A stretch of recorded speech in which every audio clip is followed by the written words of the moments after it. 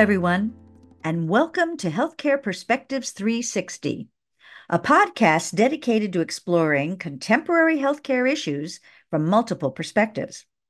I'm Jerry Amori, and today I am joined by Chris McCarty, OTR and MPT, an inspired and passionate advocate, David Miller, the patient experience coach at Johns Hopkins Health System, and Carly Zahn, a practicing board certified internist and rheumatologist. Today, we're talking about why it is important for patients to be engaged in their healthcare and what the data is that supports this viewpoint. But before we begin discussing this very important topic, it's my pleasure to tell you about a comprehensive white paper that has been developed by Coverys, our parent company, that is available for a free download to anyone who listens to this podcast. The white paper details data gleaned from Coverys medical malpractice claims and offers risk management suggestions to increase your healthcare organization's patient engagement. There is a link right on the podcast landing page. We hope you'll take advantage of this resource. And now, let's begin today's discussion. I'm going to begin by asking David a question. For many years now, we've been talking about how modern patients want to be partners in their care.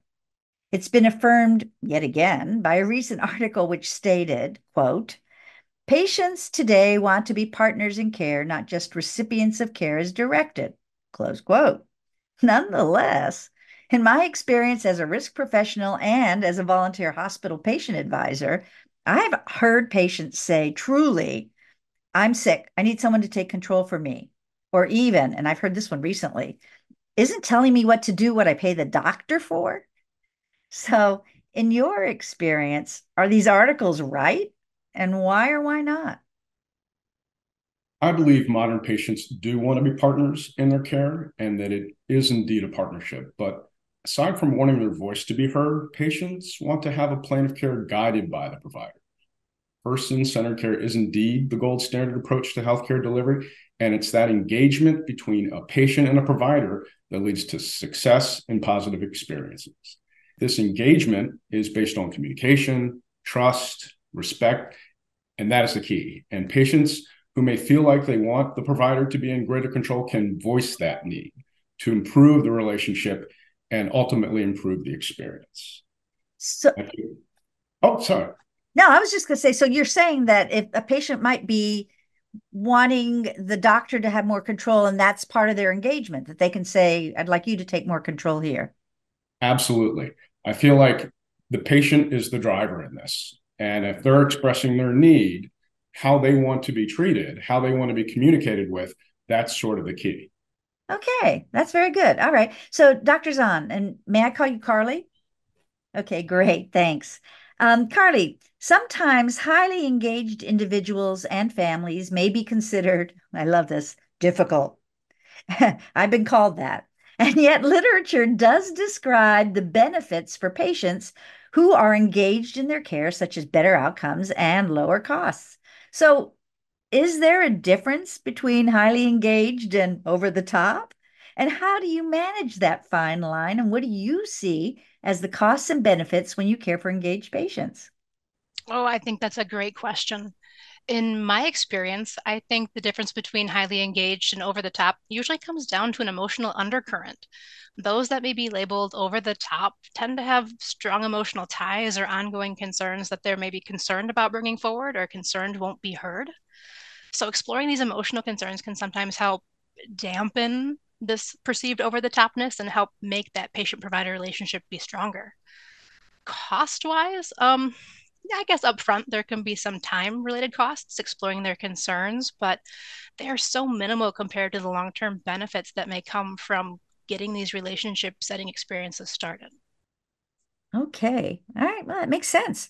So, moving on to you, Chris. And again, it's okay, right? Call you Chris? Absolutely. All right.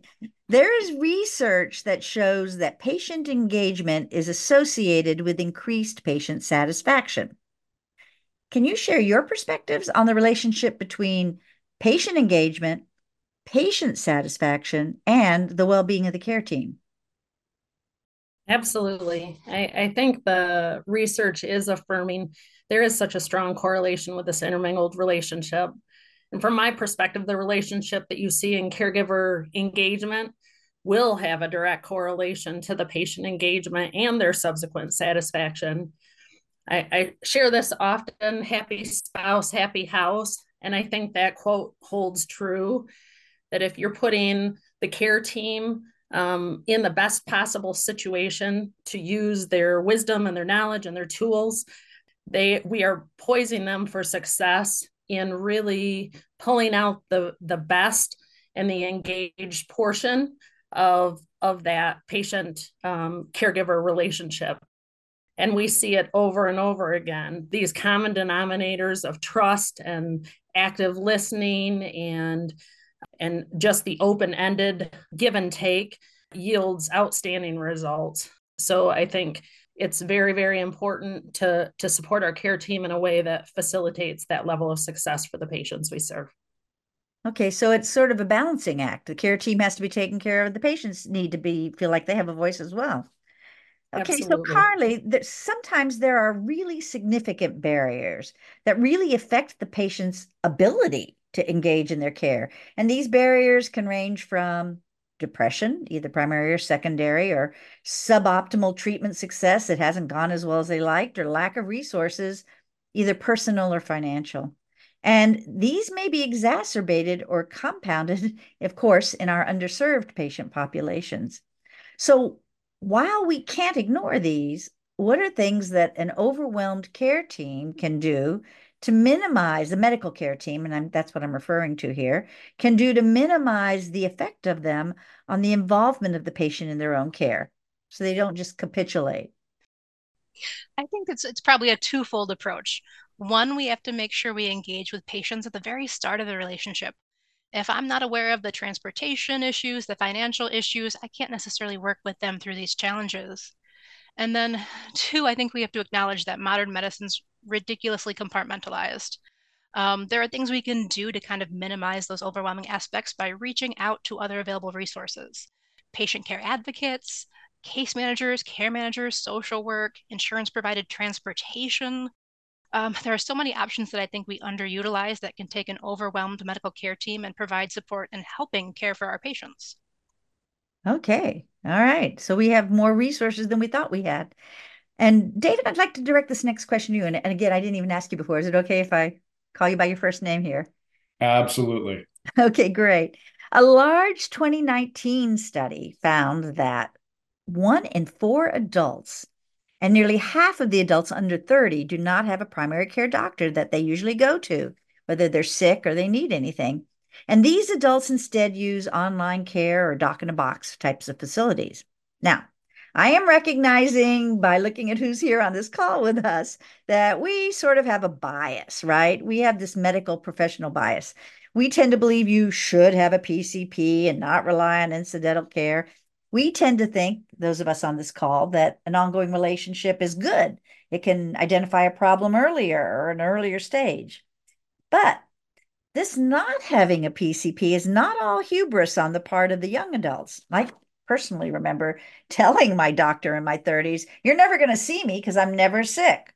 Well, that was in my 30s. Of course, that's changed now. So perhaps the value of a PCP may not be pertinent to younger people who want to direct their question. This is a real question. Are we pushing for the wrong values? Is there an inverse relationship between age and true engagement? And is this really a bad thing? So my thoughts are sort of regardless of age, there's a ease in utilizing the online care, right? The convenience of an urgent care center is greatly valued. It's one-stop shopping. This preference in lieu of a PCP may also have been chosen by the patient based on their previous healthcare experiences. However, as we improve access and delivery of healthcare services, one can also view the benefit of that relationship between patients and their PCPs. And keeping those patients engaged in their health obviously fosters wellness and can proactively address those health needs. There's also a cost and a quality benefit to PCPs. They reduce healthcare costs through care coordination, and they can curb unnecessary or wasteful tests and decrease ER utilization and hospital stays. Most importantly, though, regardless of age, primary care improves patient health outcomes, including mortality, and a PCP can support a patient through life changes through continuous care. And taking that more proactive approach rather than a reactive one, the ability of that PCP to truly know their patient and have a strong relationship, that just promotes a positive outcome on the healthcare system, as well as the patients and families served. And that includes those younger adults. Okay, well, I'm seeing the people, and of course, this is a podcast, so our listeners don't get to see faces here, but I'm seeing all the heads nodding of the people on this panel. But I do remember being 30 and thinking, this is like silly. I don't need this. So we've got to find unique ways to engage those under 30 people. Hopefully, some of them are listening to our podcast and will think again, but we'll find out. We don't know that, you know?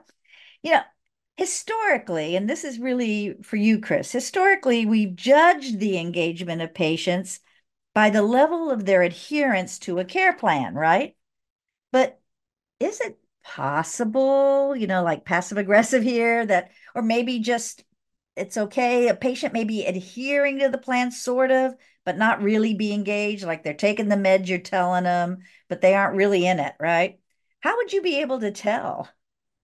I do think that that's an unfortunate yet true statement.